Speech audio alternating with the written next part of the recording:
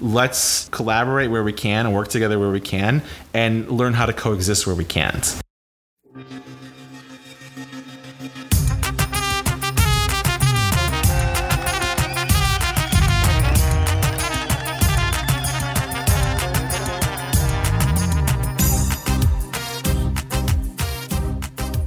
It's always been really fun for me to have conversations with people who do politics for a living. I say do because politics can sometimes be an act more than anything else, and no one seems to understand that better than today's guest. Hey everyone, it's Rhoda, and I'm so happy to be back with you for episode 153 of the Assyrian Podcast. After nearly 2 years, I had the opportunity to finally record an in-person interview with our guest for this week, Steve Oshana. I was slated to make a trip out to DC in March of 2020 to meet with a group of Assyrians and interview a few of them for the podcast. Well, the universe had other plans for March of 2020, and although I hope to make it out there to DC sooner than later, I'm glad I was able to find some time with Steve while he was in Detroit for a wedding. Steve is the executive director of A Demand for Action, which is an advocacy group that works for the protection of Assyrians and other minorities in Iraq and Syria. By day, Steve is a political consultant or lobbyist working in Washington, D.C.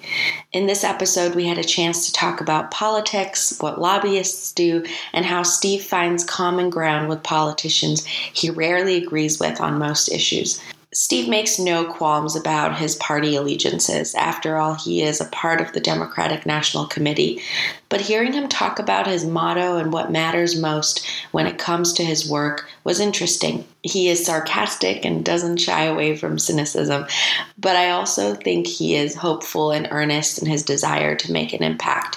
I also really liked hearing his story about how he came into politics as a teenager and his connections with Chicago politicians like Reverend Jesse Jackson and Barack Obama. Before we get to the interview, support for this week's episode of the Assyrian Podcast is brought to you by Tony Kalogerakos and the Injury Lawyers of Illinois and New York. If you know anyone that's been in a serious accident, please reach out to Tony Kalogerakos. Tony has been recognized as a top 40 lawyer and a rising star by Super Lawyers publication, and has obtained multiple multi-million-dollar awards.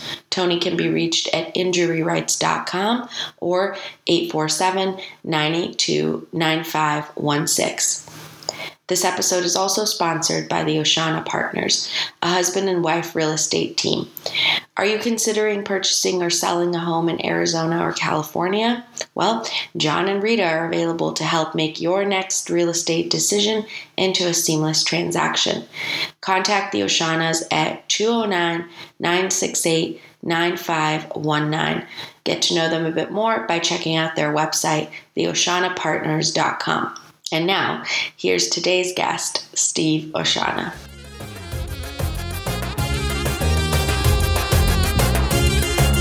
Steve, welcome to the Assyrian Podcast. Thank you so much for having me. Washington, D.C. strikes me as the kind of place where a lot of people live, but not a lot of people are from. So, where are you from? So I was born and raised in Illinois. I was born in Chicago, lived in Skokie, and then during college and undergrad, I lived back in the city.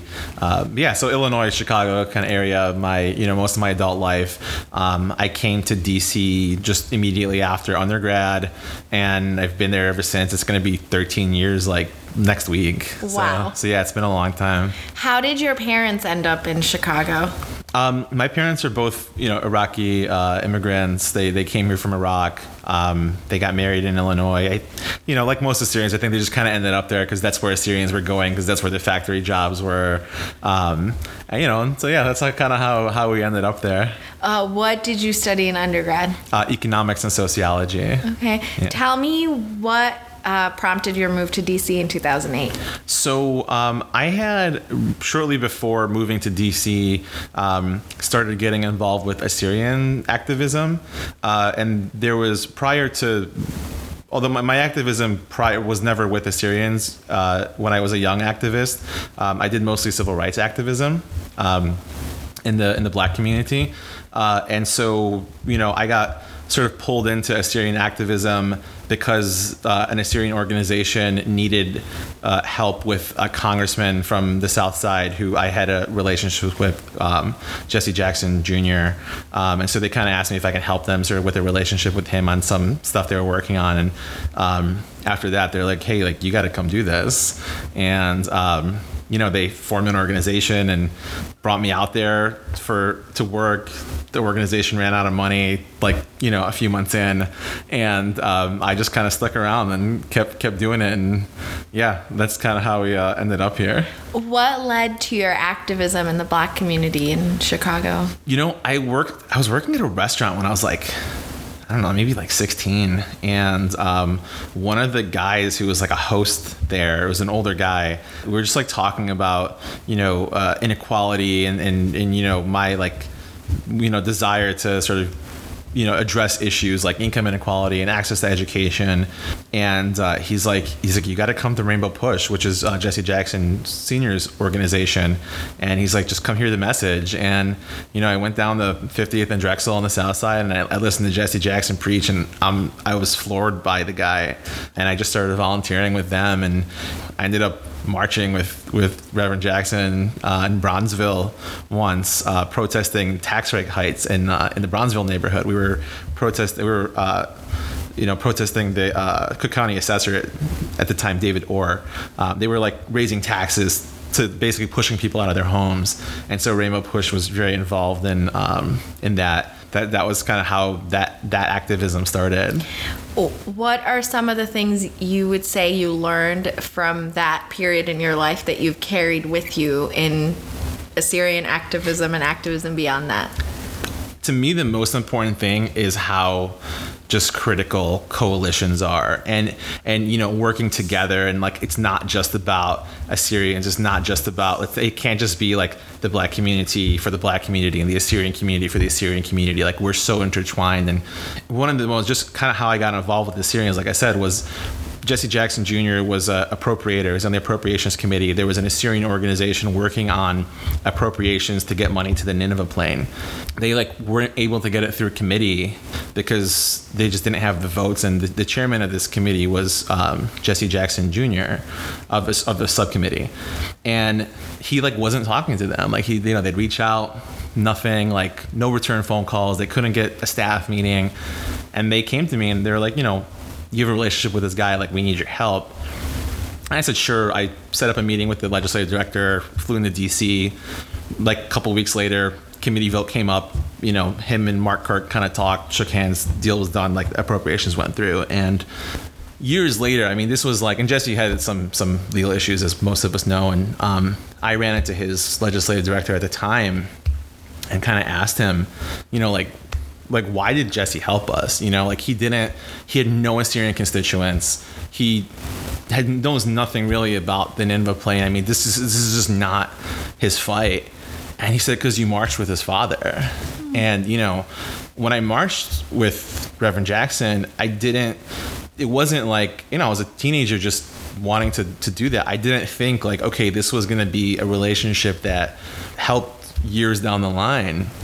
But that line, because you marched, was you stood with us when you had no real reason to, other than you cared, and that for me, that was just such an important lesson of we have to be working with other communities. We have to, and it can't be because we expect something in return. It just, you do the right thing because it's the right thing to do.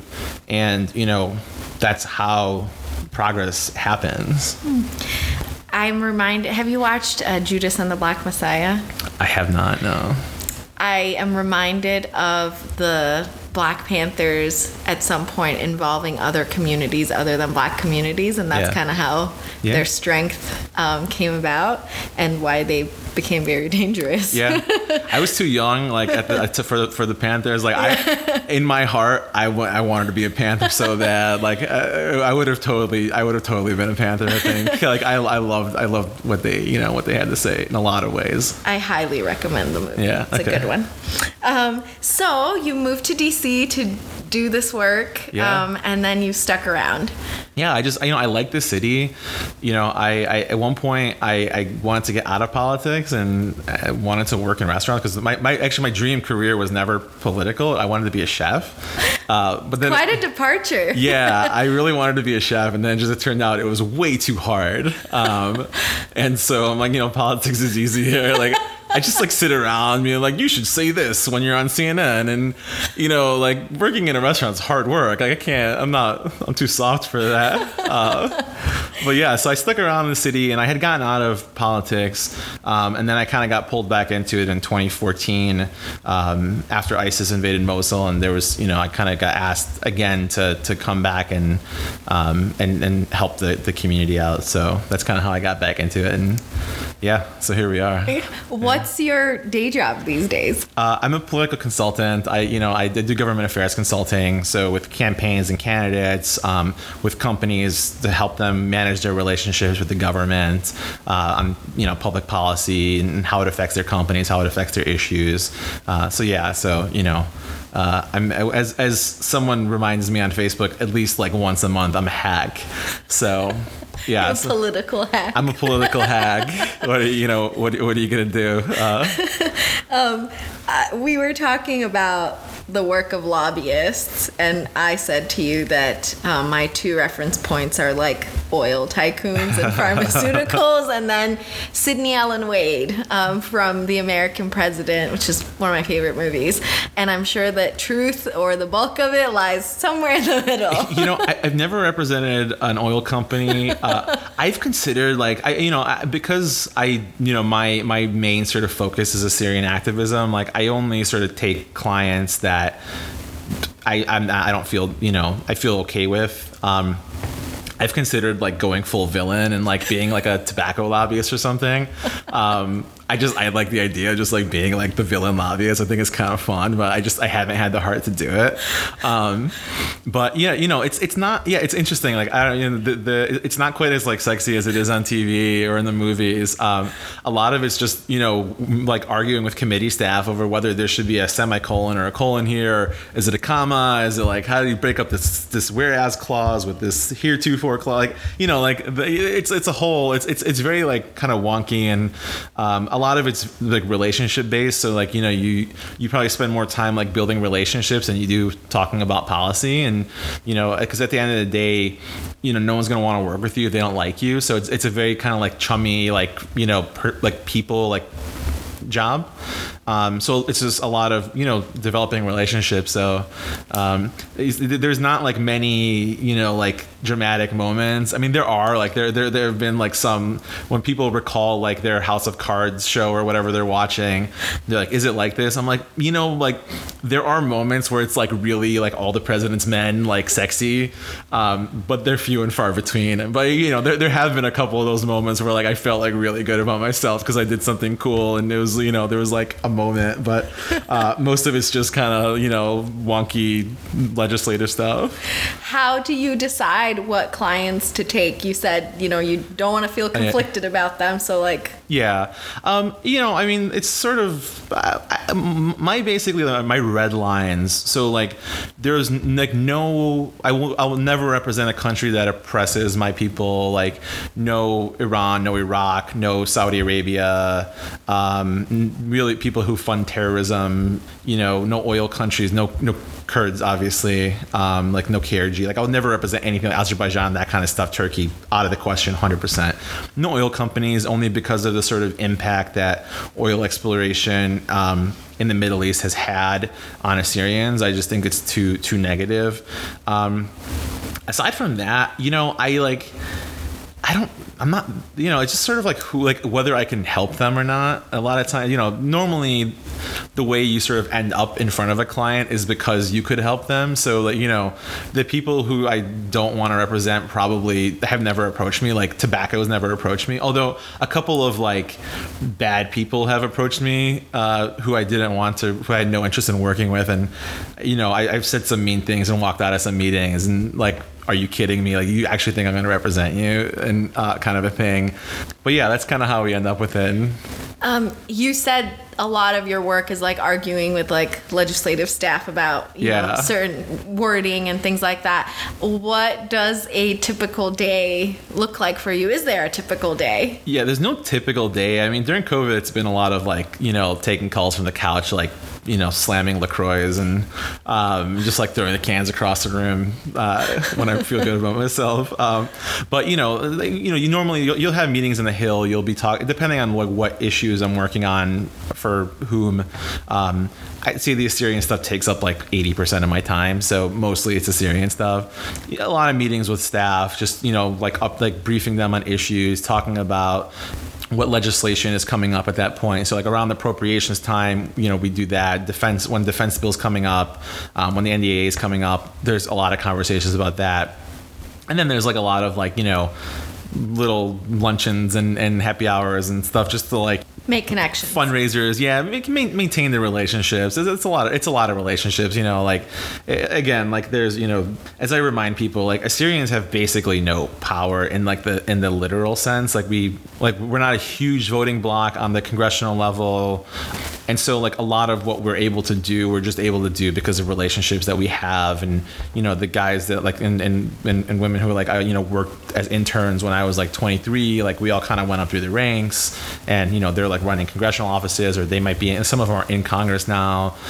If people don't like you, they're not going to work with you. This idea of like the genius who's a jerk, like nobody cares. No one cares how smart you are. If you're a jerk, no one's going to talk to you. And we've seen that happen with Assyrians a lot. Like a lot of really smart Assyrians will come to try to like do their thing in DC and like talk to policymakers, but they're just really abrasive, or like they don't like fit in with the culture, and they just they can't get it done. And it's all about relationships.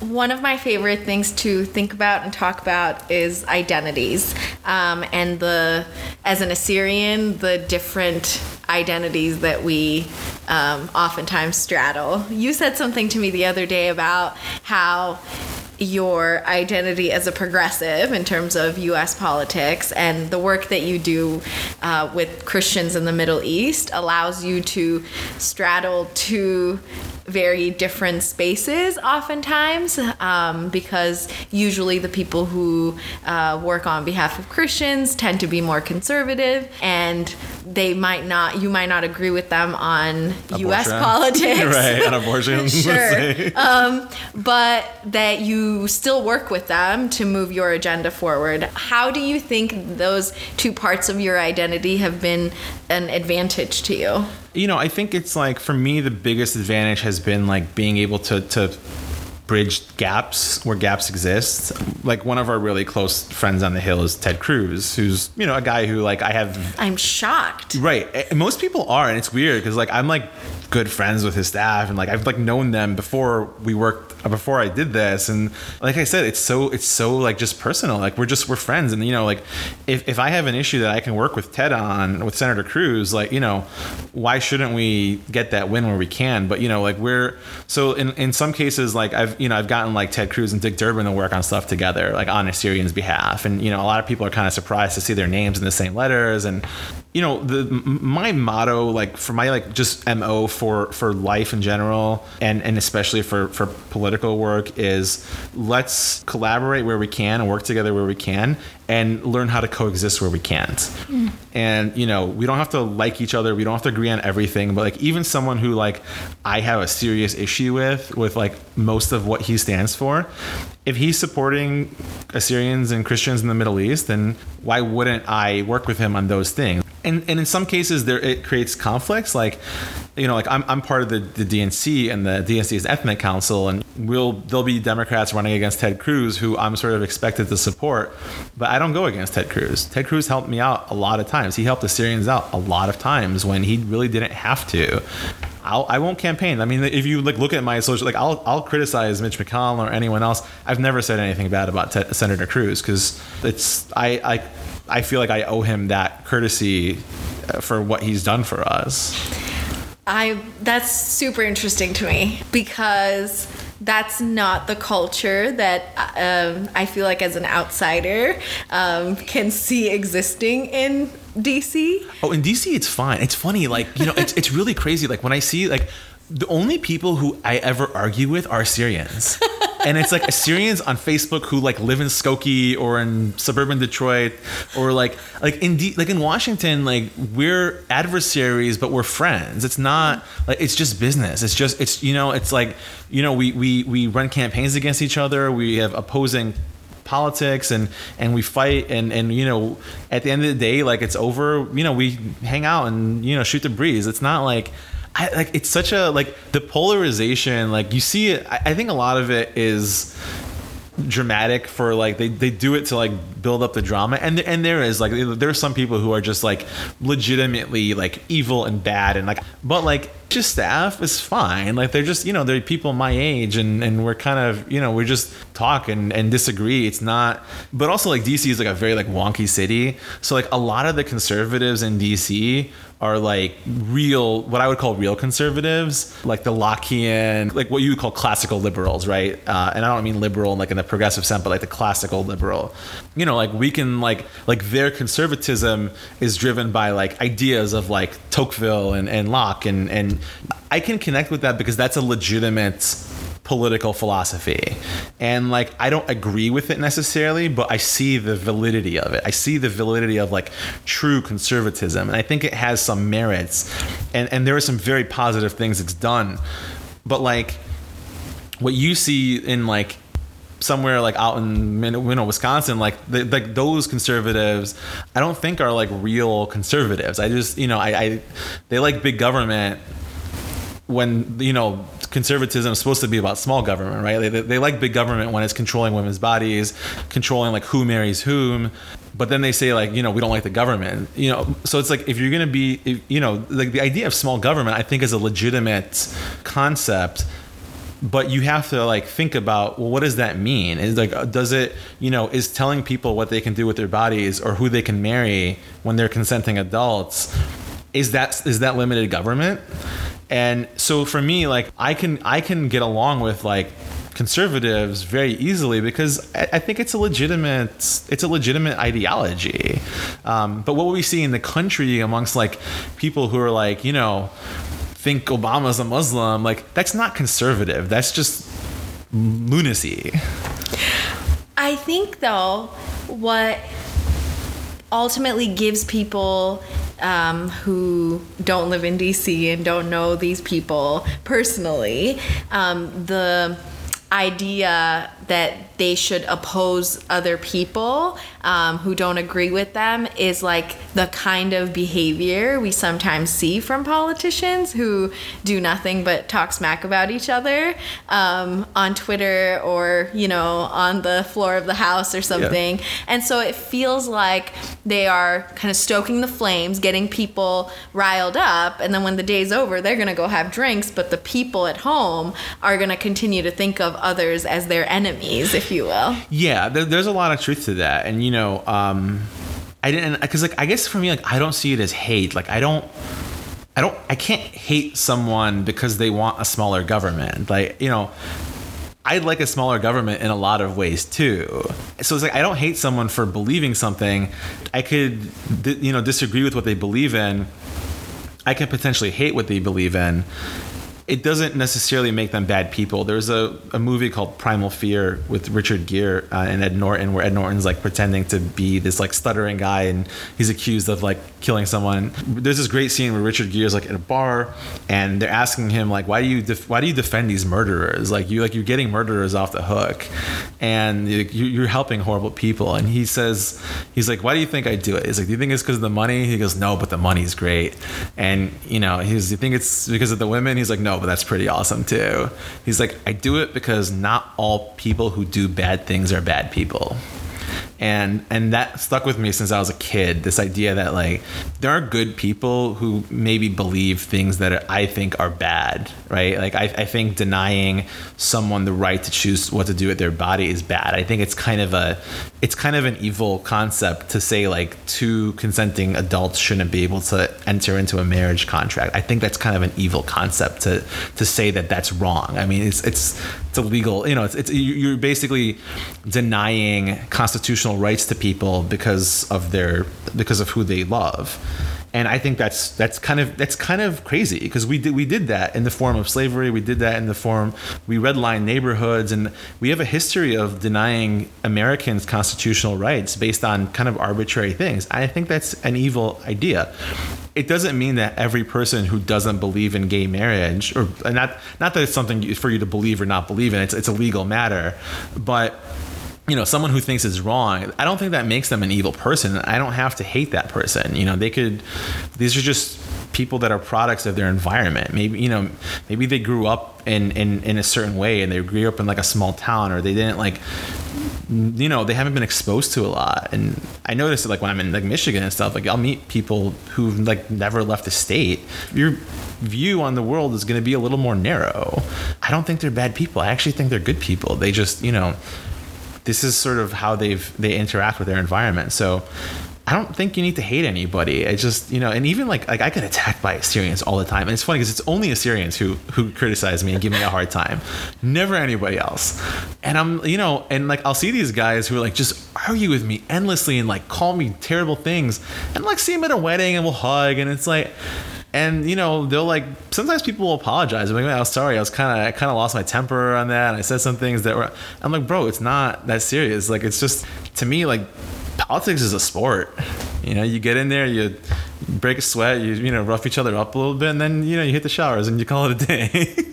We have a friend who says her dad's saying was that politics is a rich man's sport. I don't know about. I think that is a. It's happened that way for a lot of reasons, but more and more, no. I mean, even like, it was never, American democracy was not meant to be aristocratic. Obviously, it was limited to like, landowners and other folks, and it was discriminatory in like horrible ways. But especially as time has gone on, now you have just a really kind of amazing, like, you're getting a lot more diversity in elected politics. But then, it's expensive to run campaigns. It's working in DC is hard because it's a hilariously expensive city to live in, and like the internships pay like nothing. And so, you need to be supported by someone typically, or like in my case, like, I worked 2 jobs when I was 23 and in DC. Like, I had a day job, I waited tables or tended bar at night or something, and put yourself through college. When you're doing like that, it's a lot harder to do it. It makes it easier. I mean, to be fair, making money makes a lot of things easier. There are some like remnants of it being a rich man's game, and I specifically remember like when I remember like a few years ago, maybe 5-6 years ago. So when I worked in the restaurant industry, I worked in the bar, in the bar world, and I would like make these like fancy cocktails, and like magazines and stuff would like write about my cocktails, and like I would be on TV like talking about this, and an Assyrian guy like made fun of me. He like posted a picture of like me like from the Washingtonian magazine, like pouring a drink and saying like, oh, like Steve's a successful bartender in DC, and like he's qualified to lobby on our behalf, like really like in a mocking way. My response to that was, aside from it being ridiculous, like I kind of was like, you guys are supposed to be the party who calls us elitists. You should be glad that like we live in a country where someone who tended bar 5 years ago can be a lobbyist, right? And I saw a parallel with that with like AOC, with Alexandria Ocasio-Cortez. So Sandy, when she ran for Congress, like people made fun of her. Like they made fun of her because she was a bartender. And this was around the same time that this guy was like making fun of me. And I'm like, hey man, like, it looks like I might be your congressman at some point too. Like just kind of jokingly to him. They call us like Ivy League elitists. But then like when a bartender runs for Congress, they make fun of them because they're a bartender. You can't have it both ways, right? So there are some remnants of that. But it's a free country. Like I came from, a very working class family. Like I went to school in the Pell Grants, and like we didn't have anything, and it's a free country. The doors of Washington are open. It's a government of the people for a reason. It's only inaccessible to you if you decide that it's inaccessible to you. I think the other thing that kind of reminds me of is I feel like nowadays all kinds of people have very political opinions on things that they didn't before, which as much as I might not agree with their political opinions, I think it's fine for people to be more civically engaged in some ways. Yeah, even if it's a little crazy. I mean, like, you know, there's like some stuff. I mean, I see some stuff, especially because I have like a lot of Assyrian like friends on social media, and like I see some crazy stuff, like conspiracy theories, and some of it's like weird, but I'm like, you know what, it's like, it's awesome that you're sort of, you care enough and you're in tune enough that you're like, you have a feeling that you're willing to like go online and be like, Barack Obama is a secret Muslim, I know this is a fact. And you know, it's like, obviously it's ridiculous, but it's, people need to be engaged. There is this like idea that like we're like, you know, ruled by a ruling class. It's only that way if you choose to have it that way. And that's kind of why I got involved in politics in the first place. Was, you know, like I grew up in the Assyrian community where my parents and our parents, they were victims of their government, right? The government was there to oppress them. The government was a thing that you were scared of. Huchma is something you're scared of. Assyrians were always just so powerless, and like everything happened to us. Anytime something happened, like we were at the mercy of the system. And I just like, as a kid, I'm like, I will not be a victim of a government. Like these people work for us. We vote for them, and I'm gonna be part of this in one way or another. And so it's great that people get involved, even if I don't like what they have to say, even if I think they're crazy. You know what? Then if you think that's a bad message, come bring a better message.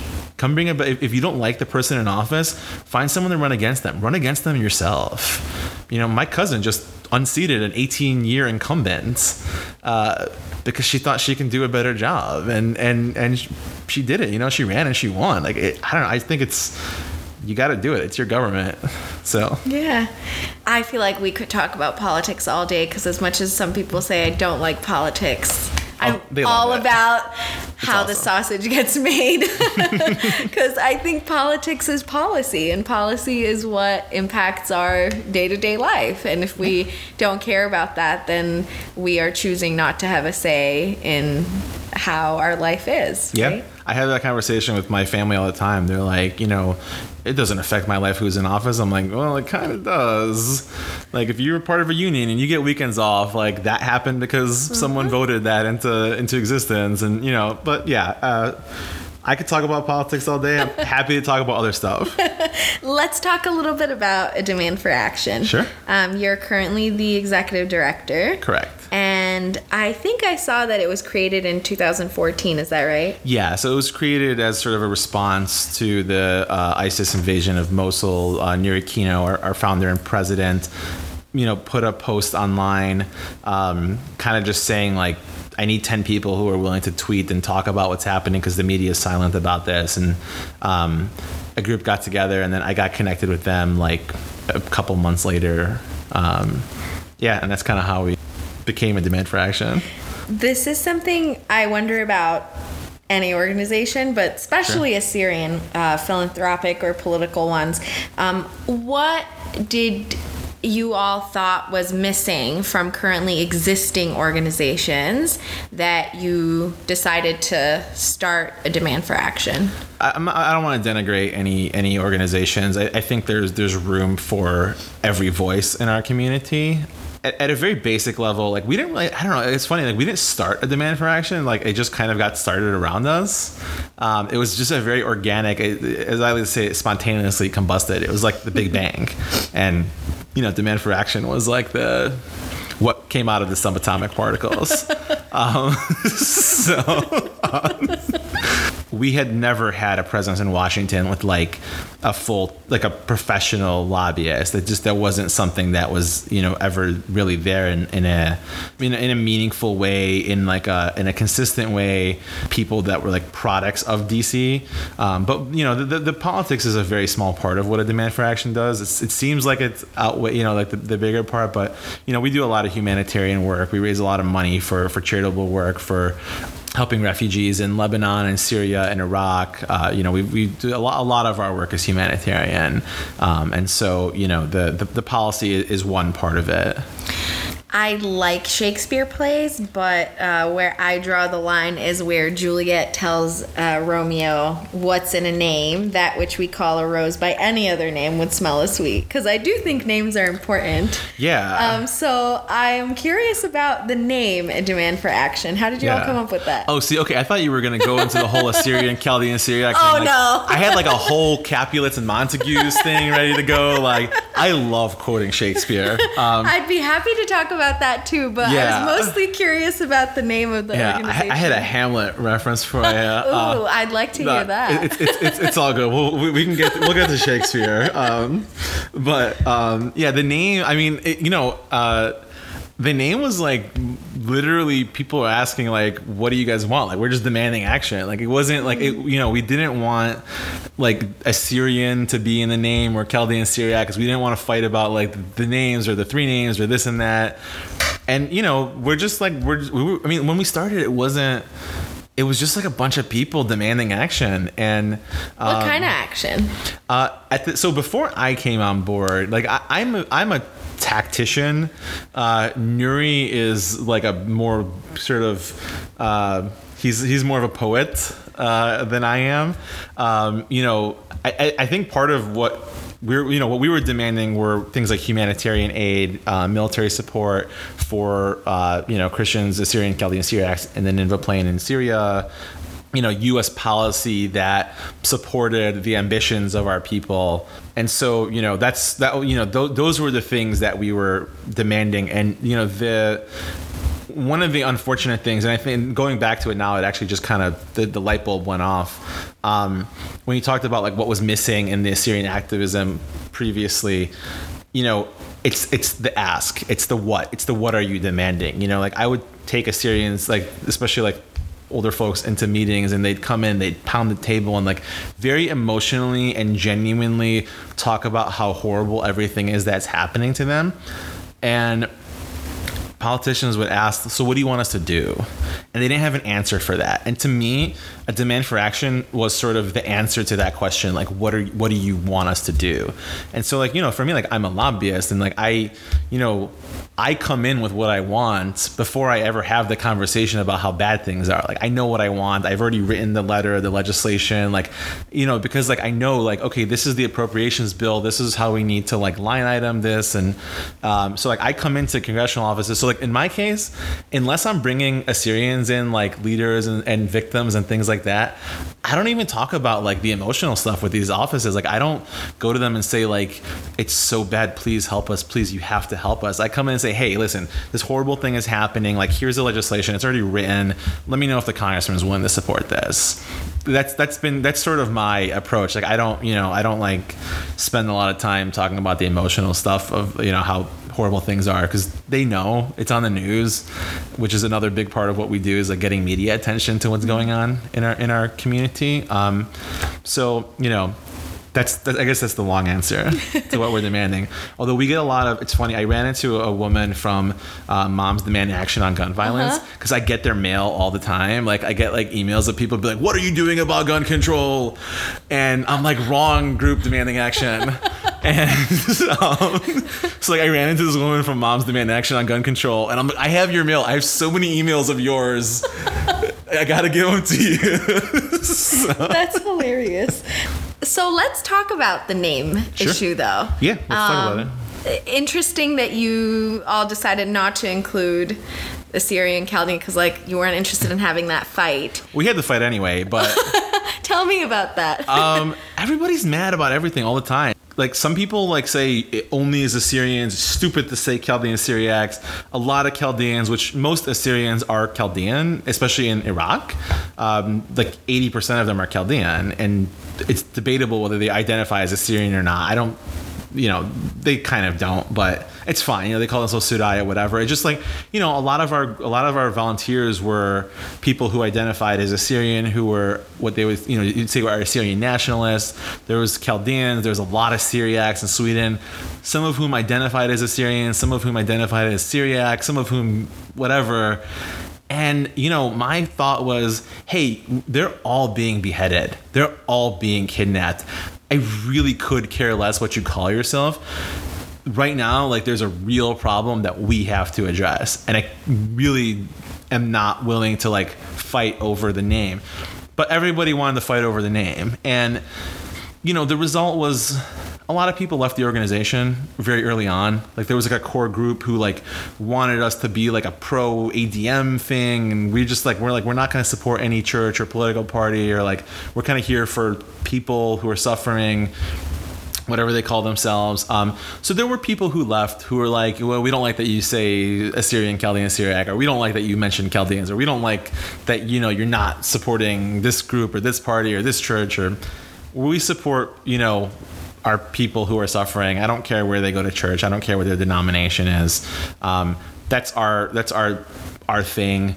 We use the name Assyrian, Chaldean, Syriac with the slashes because I think that most people could live with that, right? You have like the people that are more extreme Assyrians who are like Assyrian only, Chaldeans fake, this is whatever, and it may or may not be whatever, I don't know. But there is the 10% of people who are there. There's the 10% of Chaldeans who are like, no, you can't use Assyrian, we are Chaldean, we are the Ur of the Chaldees. And those people we can't satisfy. But I'd say like 70% of people. Then there's the Aramaeans who are like a different set of ideas, and there are the people who are on those fringes who are like, we can't accept anything but our position, 100% or nothing. And then there are most people who are like, all right, I could live with Assyrian, Chaldean, Syriac.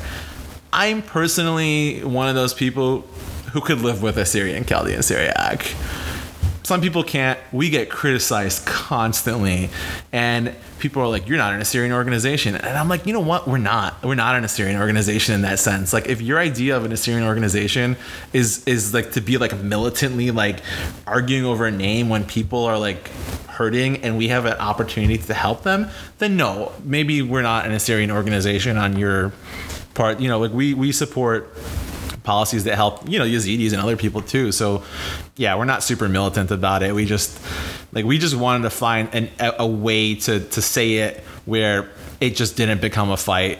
It was a fight. Occasionally people still argue with us and say like, you're not an Assyrian organization. I'm like, cool, bro. What else you got? I often think, nobody and no organization is Nutella or pizza. Not everybody's going to like you. So. Yeah. And there's some people that don't like Nutella. I don't know. Those people do not exist. I know. So put it in a crepe. It's so good. I mean, who was it? It's just good out of the jar with the spoon. I know. Yeah. Those people. Those are the people I hate. Like, I said I don't hate anyone. I do hate those people. What are some things you consider the biggest accomplishments of A Demand for Action? I mean, for me, I think our biggest accomplishment was our ability to sort of put together a coalition of people who got the word out about what was happening, at a time when nobody wanted to talk about what was happening to Assyrians. Like, we were in the New York Times, we were on CNN, our message got out there, and it got out there because of a lot of people who came together, who put aside differences, who put aside name issues, who put aside church issues, who were just like, hey, let's do this. I mean, to me, that's like the biggest accomplishment, was that, we brought people together. We brought a lot of new people into it. I'd say more than half of our volunteers are people who have never volunteered for an Assyrian organization. 70% of our board are women. We have LGBTQ supporters, and I'm very, very proud of sort of how modern and our organization was in that sense. Politically, we had a really heavy lift when we did an amendment for the National Defense Authorization Act. What's that? So that's basically the annual military bill to put it as simply as possible. It's the bill that authorizes all military spending. And we were able to amend that with the support of then Armed Services Chairman Carl Levin, who unfortunately recently passed away, God rest his soul. And we were able to amend that to include language that authorized support for security forces in the Nineveh Plain. And so, that was the first time that something like that had, ended up in legislation like that, in sort of that capacity. It was a really big deal. It didn't help as much as we would have hoped it did in the end, but it did. And what kind of impact did it have on the ground? I think, in the broadest sense, it started the process of the U.S. military looking at Christian Assyrian security forces as a group that they're now able to support. Whereas before there was no mechanism to support them, now there was. To put it in perspective, defense contractors and stuff they spend millions and millions of dollars a year on amendments like this. It's a big lift. I mean, it's a really big lift. And I was very, that was really early on in our tenure, and I was very sort of, glad we were able to do that. And I think that was a big deal. That was kind of the first like big thing that we did. But yeah, so. And when was this? 2015, FY15, okay. NDAA. Is Carl Levin a Michigander? He is a Michigander. Okay. He's a senator from Michigan. That's what I thought. Senator from Michigan. He was the chairman of the Armed Services Committee at the time. And any relation to Andy Levin? He's his uncle. Okay. So Carl's brother. Andy Levin is my representative. Your congressman? Yep. All right. Yeah. And Andy's a good guy. He helps us out a lot, and he's been good to the community in a lot of ways. Nice. What has been your biggest challenge as an organization?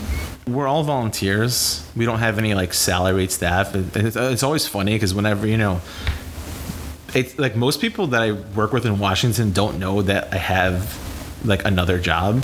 They just like think I'm like a full-time advocate for the Demand for Action, and I'm like, no, like we don't have staff or anything, and it's hard. It's like you have to like balancing all of this when everybody involved has like their own careers. They have their own trying to kind of make this like our de facto kind of full-time thing. I'd say, but the hardest part for me personally is like the emotional part of it, and it's something that I don't really talk about because I don't like to talk about it. But like like especially like at Khabur, when Khabur got when those Assyrians got kidnapped there, we'd get like lists of names of people who were kidnapped or who were killed, and like they look like us and they have our names, and it's like you see this 19-year-old and like he has the same name as your little cousin, and like that part of it's hard. Like dealing with that every day was really hard, and like that like emotional burden of that, particularly when we were working on the arms stuff. We did both support for Assyrian Christian forces in Syria and in Iraq, and we had a lot more luck in Syria. But there was a point where when we were pursuing this, and members of Congress and folks would ask us, if one of these young guys dies with a gun in his hand that you got in his hand because of the work you do, like how do you deal with that?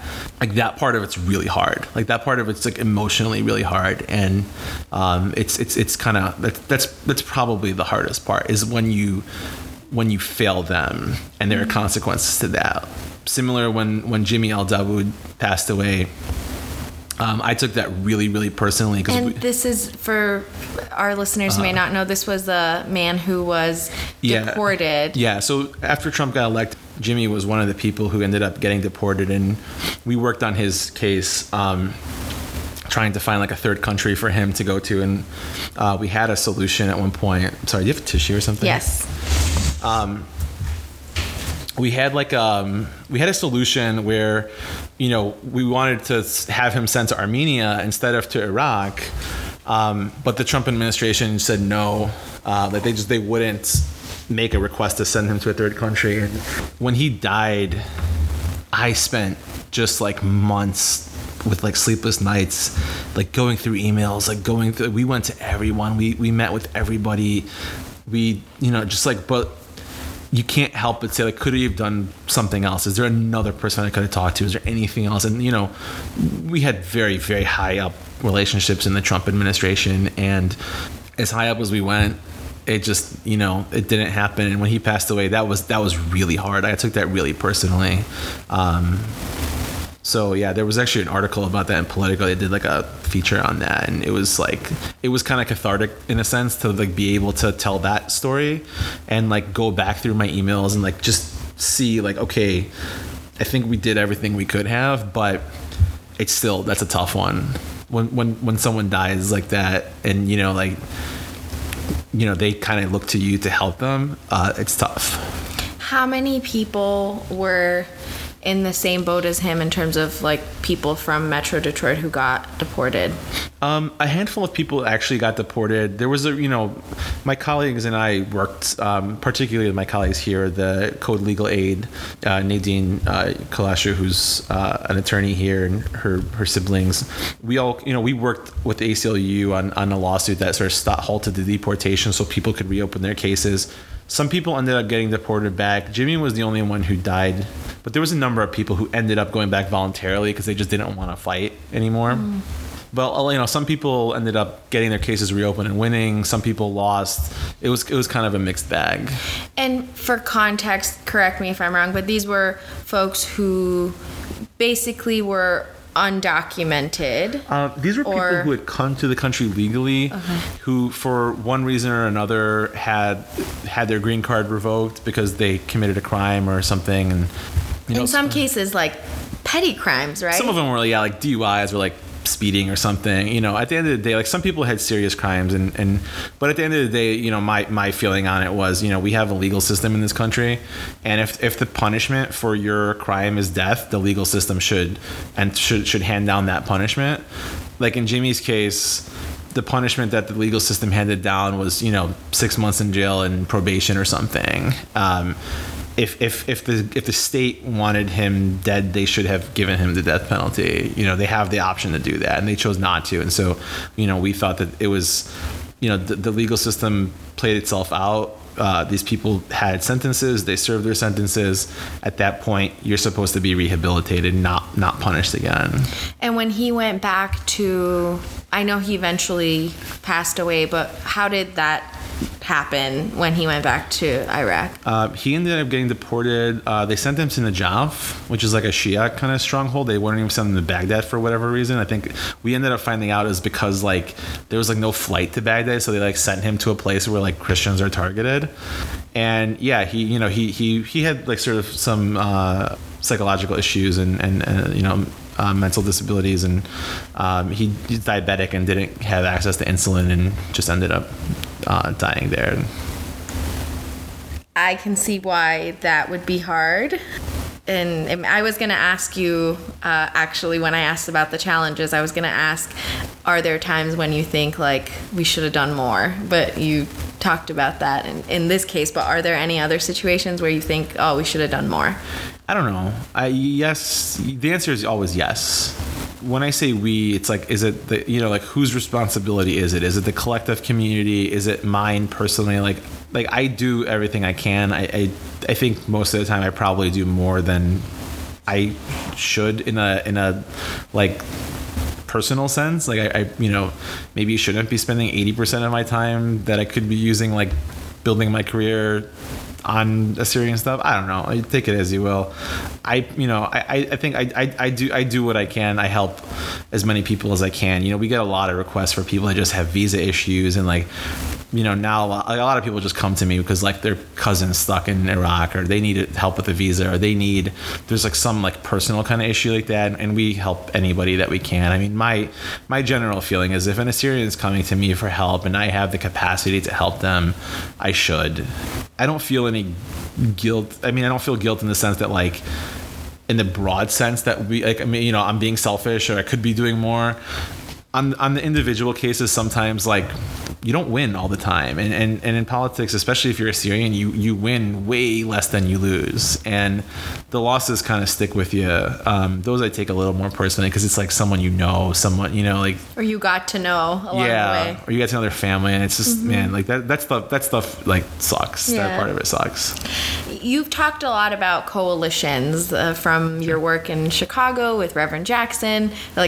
You built a coalition in some way, but also coalition with other senators and stuff. I've also noticed that you work pretty closely with the Armenian community.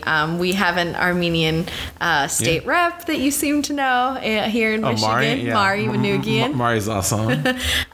Or just, you seem to be involved in with other Armenian things. Why do you think it's important to build those kinds of coalitions with people who have similar struggles to Assyrians? I mean, there's a million million reasons why we should have those coalitions. I think that, you know, the biggest one is particularly with Greeks and Armenians are, you know, we suffered in the same genocide. We all suffered in Saipho. You know, we live in a lot of the same places, and a lot of us, myself included, have Armenian blood. Like, I'm a quarter Armenian, so like I'm Armenian. Like, I care about Armenians because I'm Armenian, and I feel like sometimes Assyrian is the dominant gene, but nonetheless, you know, but you know, those are groups. In the case of the Armenians and the ANCA in particular, like, they have a very sophisticated operation in DC, and for like years Assyrians had been trying to like build a relationship with them, and I just don't think Assyrians brought enough to the table politically to kind of like be partners. And so like when I came to that, you know, Aram Hamparian, who's the executive director of the Armenian National Committee of America, and they're headquartered in DC, you know, I met him when I came to DC. I was 23. He kind of mentored me in a lot of ways and really was supportive, but our relationship with them didn't really take off until 2014, when, you know, I was a much more, I don't want to say sophisticated, but I was a much more developed political professional by then, and I brought something to the table, and I could do heavy lifting on my own. And so, like, you know, there was a much more compelling reason for us to all kind of work together. And so we're like just locked tight with the Armenians and the Greeks, with the ANCA, and then with the Hellenic American Leadership Council, who's run by a guy named Andy Zemenides, who's like just one of the greatest people you'll ever meet. Brilliant guy, just a political machine in and of himself. And you know, like, we're just, I mean, those guys are like my brothers. We're always in lockstep. There's no space between us. Like, I've noticed that the Assyrian American Organization of Southern California has also been doing a lot of work with the Armenian community in LA, where most Armenians live. Yeah, with the Western region there. Yeah, no, it's a great group. I like that group a lot. I'd actually introduced them like to the Armenians, if I'm not mistaken. We had kind of made some connections for them. You know, they were looking for some relationships in California and the West Coast, and I'm like, look, these are the only guys I like there in the political sense. So I'm like, this group, it's young people. They're doing things the right way. They're doing it locally. The ANCA Western region now is run by a guy named Armin Sahakian, who's a very dear friend who was here in DC, another just hilariously brilliant guy. Yeah, I mean, they do a good job. You know, I like that group. They keep it local. They understand like how to build sort of local organizing.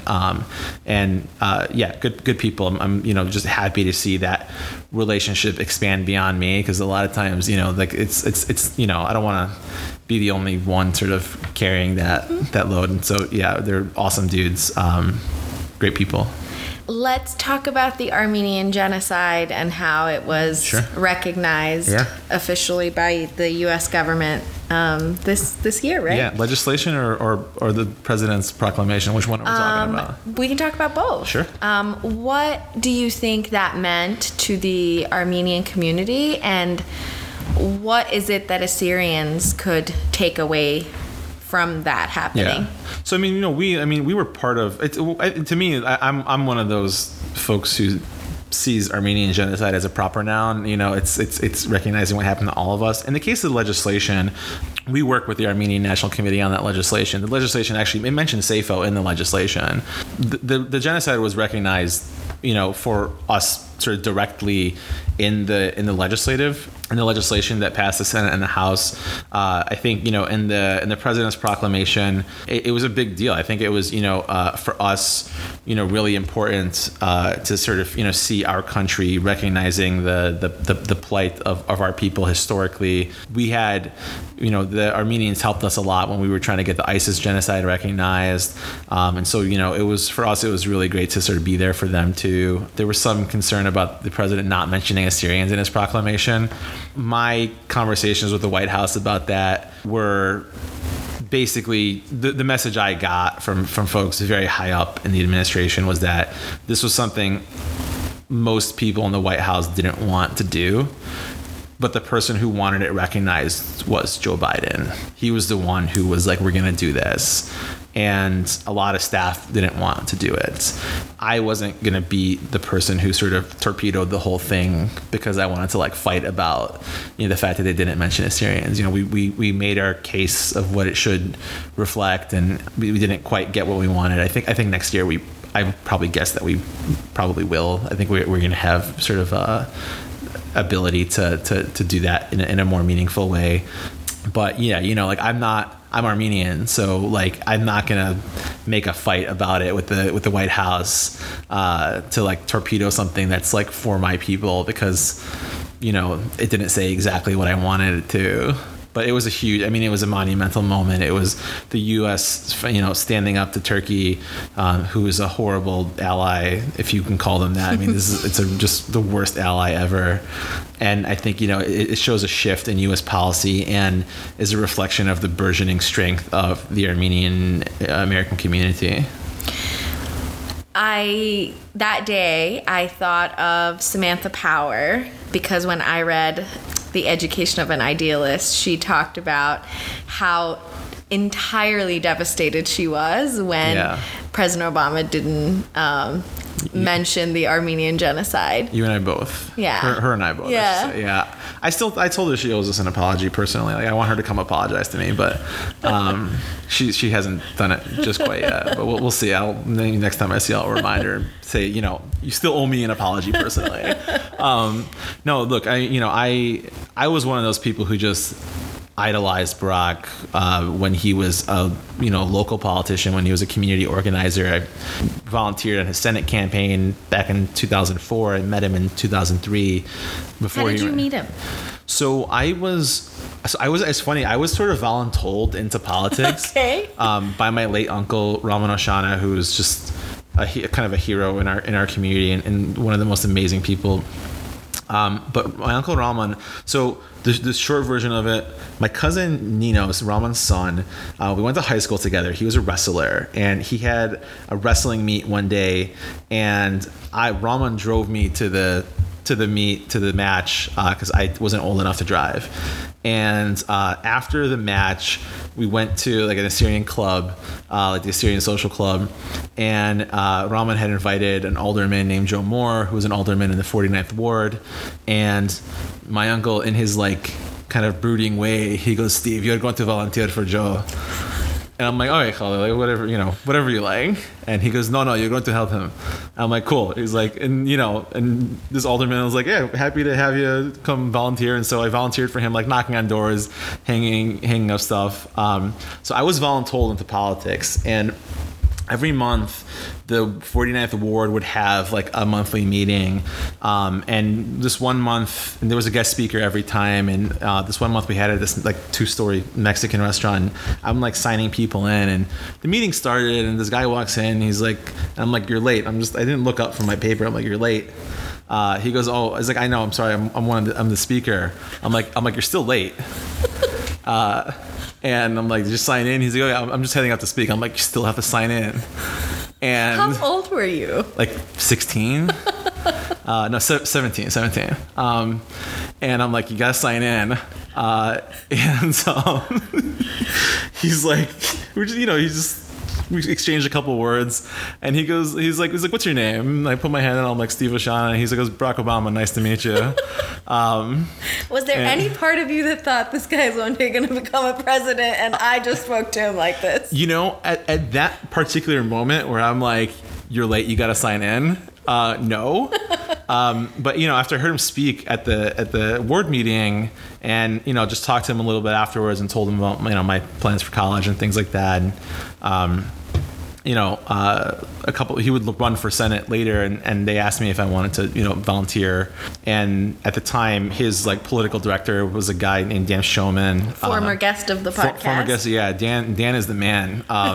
Dan's awesome. But yeah, so like I was in college when he ran for Senate, and I was organizing on college campuses and proselytizing to him. So like, I worshipped Barack Obama. Like most Assyrians probably listening to this who knew me back then, like they made fun of me at the time that this guy's going nowhere, and I said, "Just you wait." I worshipped him, and I talked to him about the genocide so many times, and he's so like he felt so deeply about it and swore up and down he was gonna do everything he could to recognize it. When he was a senator, he was great on the issue. He was on the right side of it. When he didn't recognize it, like, I was devastated. I went through the denial phase where I'm like trying to say like, oh, well, he said Medzigan and it's the same thing. And I'm like trying to, justify it to myself. But when I that was kind of like when my cynicism set in politics, when the guy who I just 100% believed in with everything I had let me down so much. It was tough. And so, for me, I don't know, I always took it personally.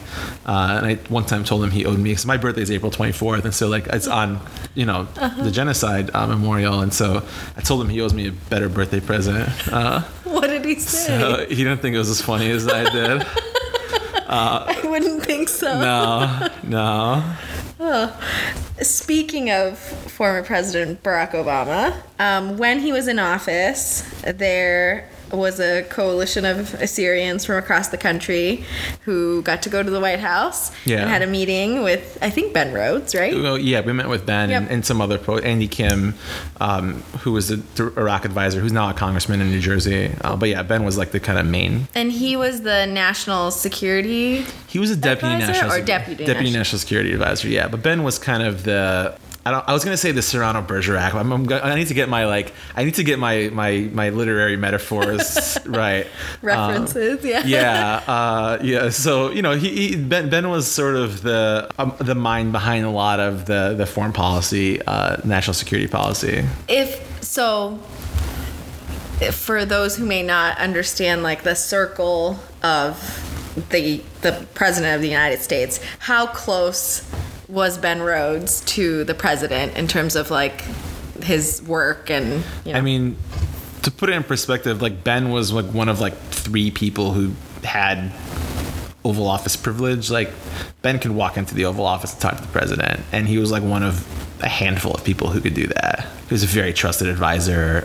Ben is also, he's a very cynical guy, but he's very just deeply passionate and caring. He has a very strong moral compass, but there is a deep cynicism. And actually, that's kind of why I like Ben and I kind of got along with him, because we both kind of hated a lot of the trappings of Washington and some of the nonsense, because we were just very straightforward and do the right thing and kind of people. And Ben is an awesome guy, but he's about as high up as you get in terms of that kind of role.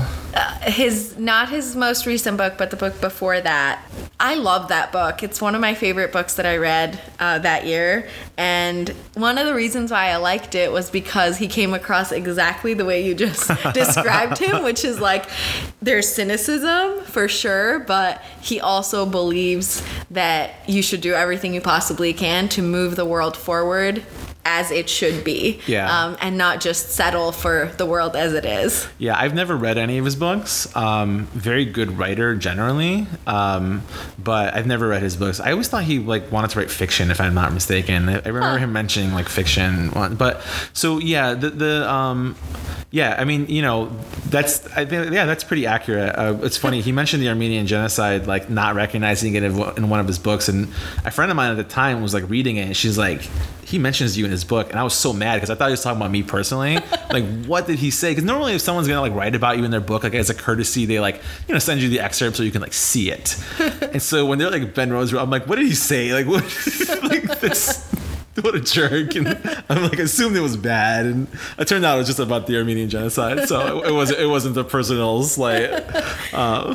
So about that meeting at the White House, how did it come about? How did you all decide who was going to attend? So basically, the Chaldeans and Assyrians were both working on trying to get a meeting with the White House. The Chaldeans in Detroit were working with a guy who's a close friend of mine, Dr. Jim Zogby, who's we're part of the Ethnic Council and the DNC together. So Jim was working. And DNC, I know you mentioned it, but I just wanted Democratic National Committee. Yeah, and so Dr. Zogby was working with the Chaldeans on getting them a meeting with the White House.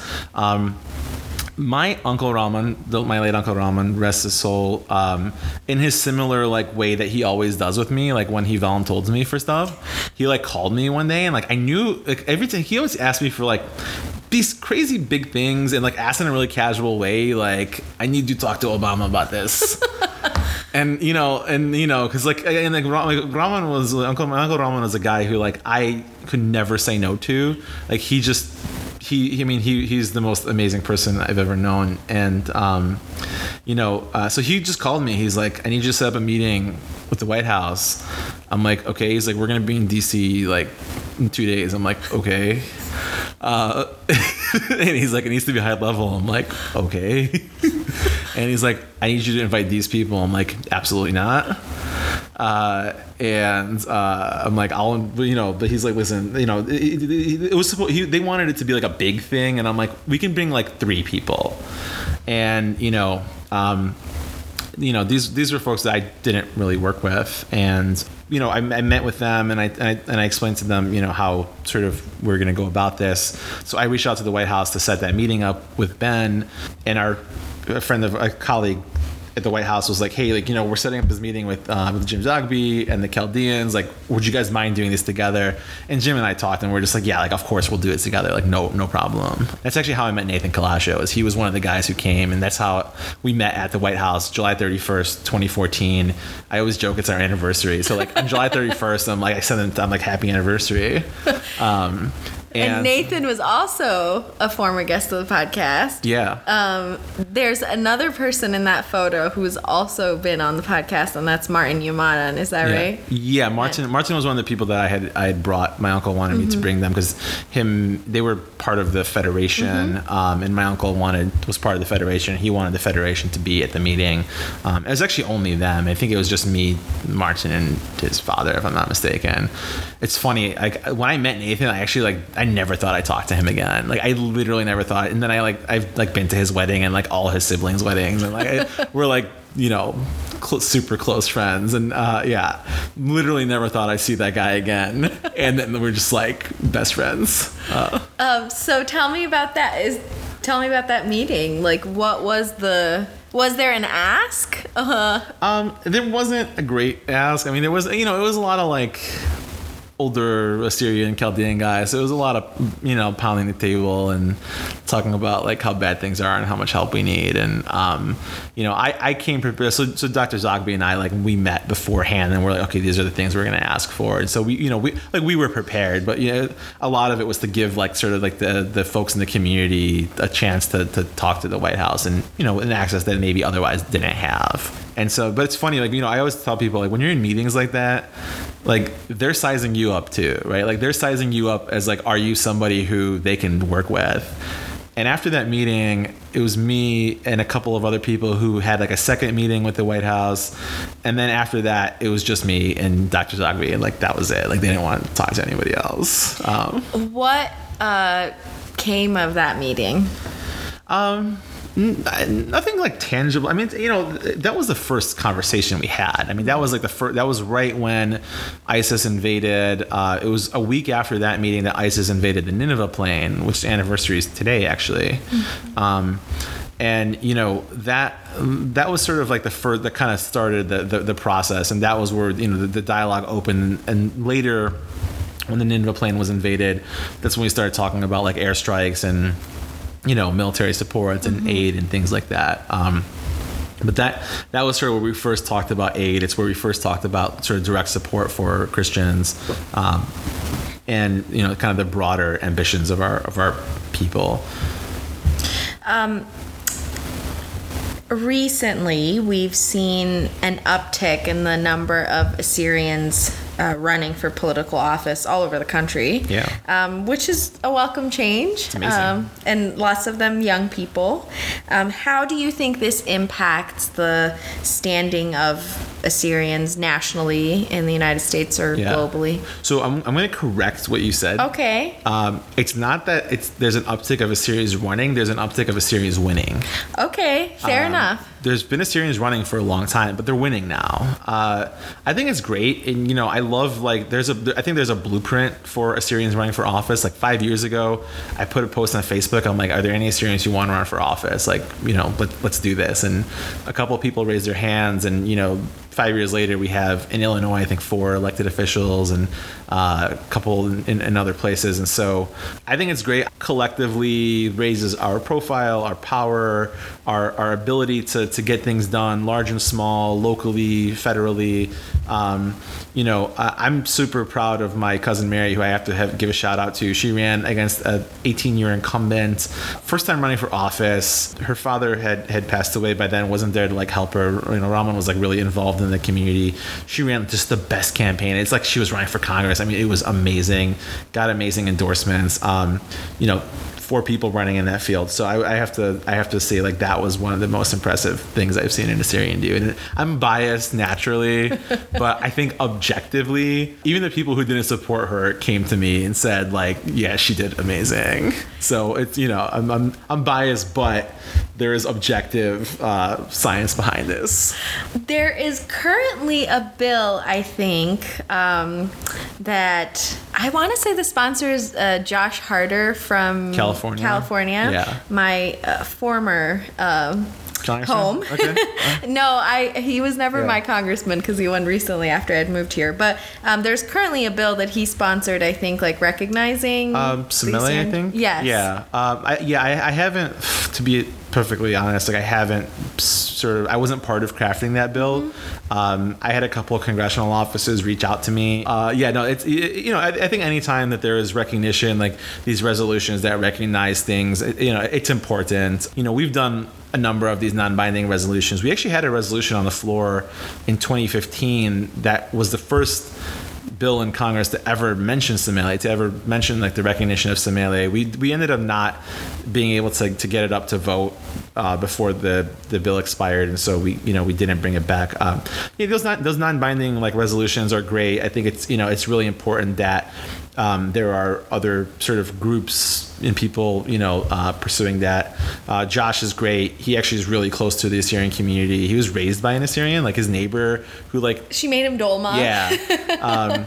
I've heard the story. He's cool. Him. No, I like Josh. Like it's funny, like there was an Assyrian who was working for him when he was running, and I just remember getting like a call on my cell phone, and it was Josh, and he was like, I'm running for office. Like, do you have any advice? I'm like, yep. I got you, man. Like, here's everything you need to know about Assyrians, and because he just wanted to kind of know like what are the issues in Washington that are affecting Assyrians that he can be aware of. And I didn't think he'd win. He got reelected. Yeah, well, reelection, just barely. He barely squeaked by Jeff Denham, who's a good guy. I like Jeff. He was pretty good to us. He was pretty I've seen him at various Assyrian functions and stuff. He had good relationships. Yeah, he did, and so like it was a good year for Dems. I mean, but yeah, Josh ran a great campaign. I didn't think he was going to win. The Democratic wave was a little bit stronger than I expected it to be. That was in 2018, the first time, right? Yes. And then 2020 he got reelected. I was in Turlock. I think it was like a Christmas or Easter, but he spoke in Turlock, and I went and listened to him talk, which is where I heard him talk about his neighbor who made him dolma. Yeah. All right, I know you got to get to a wedding, so I've got a lightning round about DC. Let's go. Mainly because I want to visit again, and so I need to like take notes. So I will caveat this by saying like I think DC is the most amazing place in the world. It's my favorite city in America. I fall in love with it every single day. So I love talking about DC. So let's get the. All right, let's go. Favorite museum? Oh, good question. Air and Space. Oh, I love that one. Yeah, my husband's giving a thumbs up because we love that one. Favorite monument, but here's the thing. I need a daytime one and a nighttime one. Okay. Daytime, Jefferson Memorial. Okay. Nighttime, World War II Memorial. Oh. Yeah. Okay. You didn't mention the ones I thought you would mention. Lincoln? I love the Lincoln Memorial. And then the MLK one. It's good, also. Yeah. It's very powerful. Anyway, sorry, this is the lightning round where I'm supposed to ask you questions. No, let's do it. Okay, so now that you've talked about wanting to be a chef, favorite restaurant? In DC? Yes. Okay, I always have to caveat this. Okay. Because, favorite restaurant, is it, Michelin star restaurant? Is it hole in the wall fast? What are we talking about? Okay, let's do a Michelin star and a hole in the wall. Okay. Michelin star... Oh, that's a good question. I really like the Plume at the Jefferson Hotel. It's a super old school, like European fine dining restaurant. It's so old school, like more like a little bit more casual but upscale one. There's a lot of those. Let's see. I'm gonna come back to that one because there's so many. Rasika is probably one of my favorite restaurants. It's an Indian restaurant. I really like Rasika. Hole in the wall places.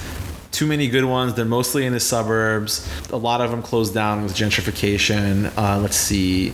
There's a great it's not a hole in the wall per se, but it's a place called Donburi in Adams Morgan, and they make donburi, which is like a Japanese rice bowl thing. Super good. It's like $10. It's just like a counter. There's nothing else there. I love that place. So many good ethnic restaurants, just like random Thai restaurants in the suburbs. There's a great Vietnamese place called Four Sisters. It's awesome. I mean, there's a lot of good stuff there. All right. And then since you worked as a bartender, favorite bar? Favorite bar. Oh man.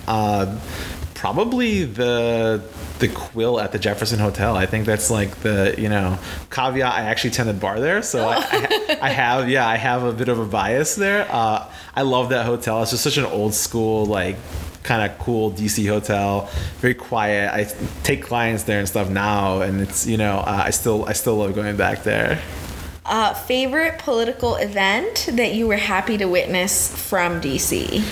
The staff inaugural ball for President Obama's second inauguration. It was really cool. I wasn't staff. I didn't work at the White House, but they gave me tickets, which was super neat. And I saw Lady Gaga and Tony Bennett perform in a really kind of intimate setting. It was super cool. That was a lot of fun. Favorite DC tradition?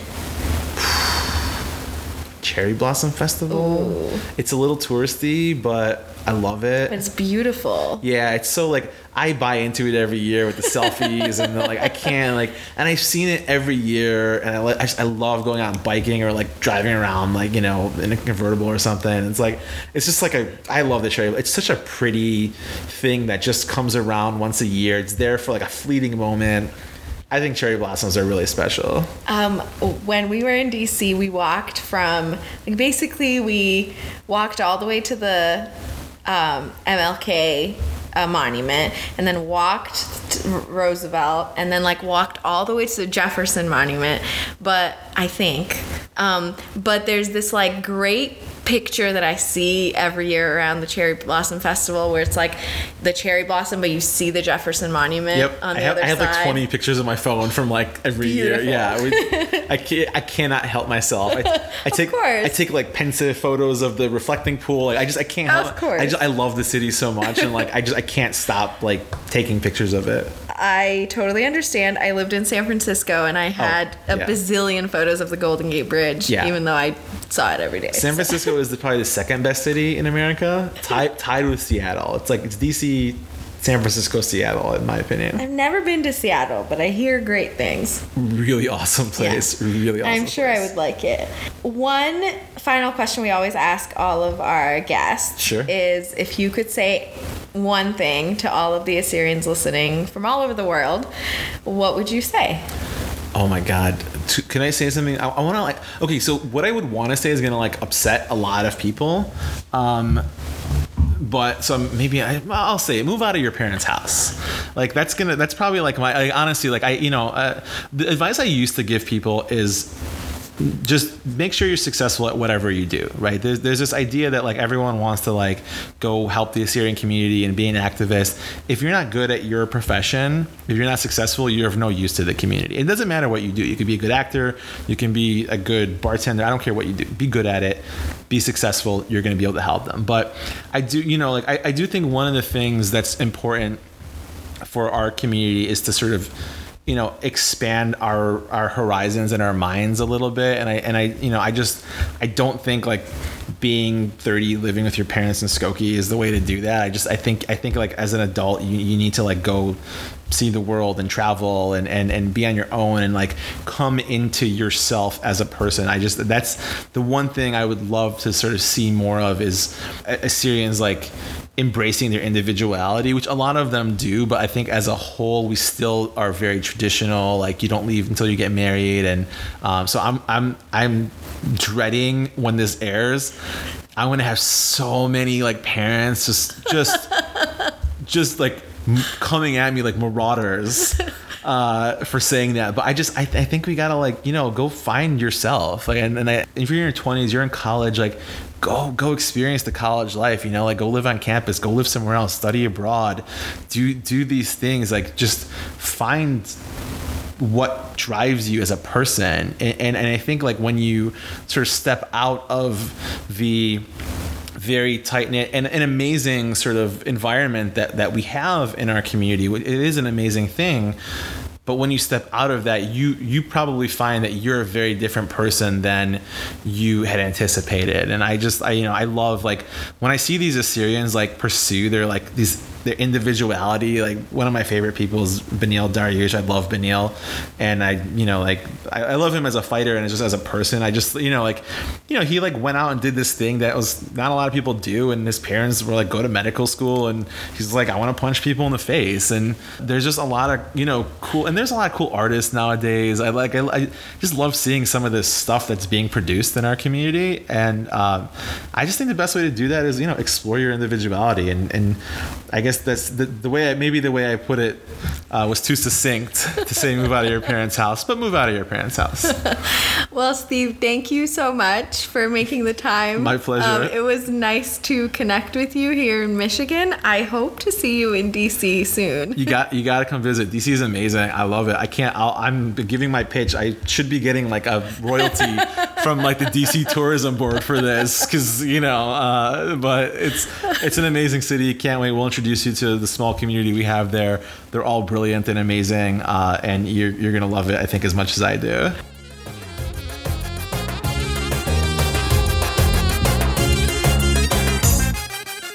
That's it for this week. Thanks for tuning in. We will be back next week with a brand new episode. Don't forget to subscribe to us wherever you listen to podcasts, and share this episode and others with everyone you know. See you next Tuesday.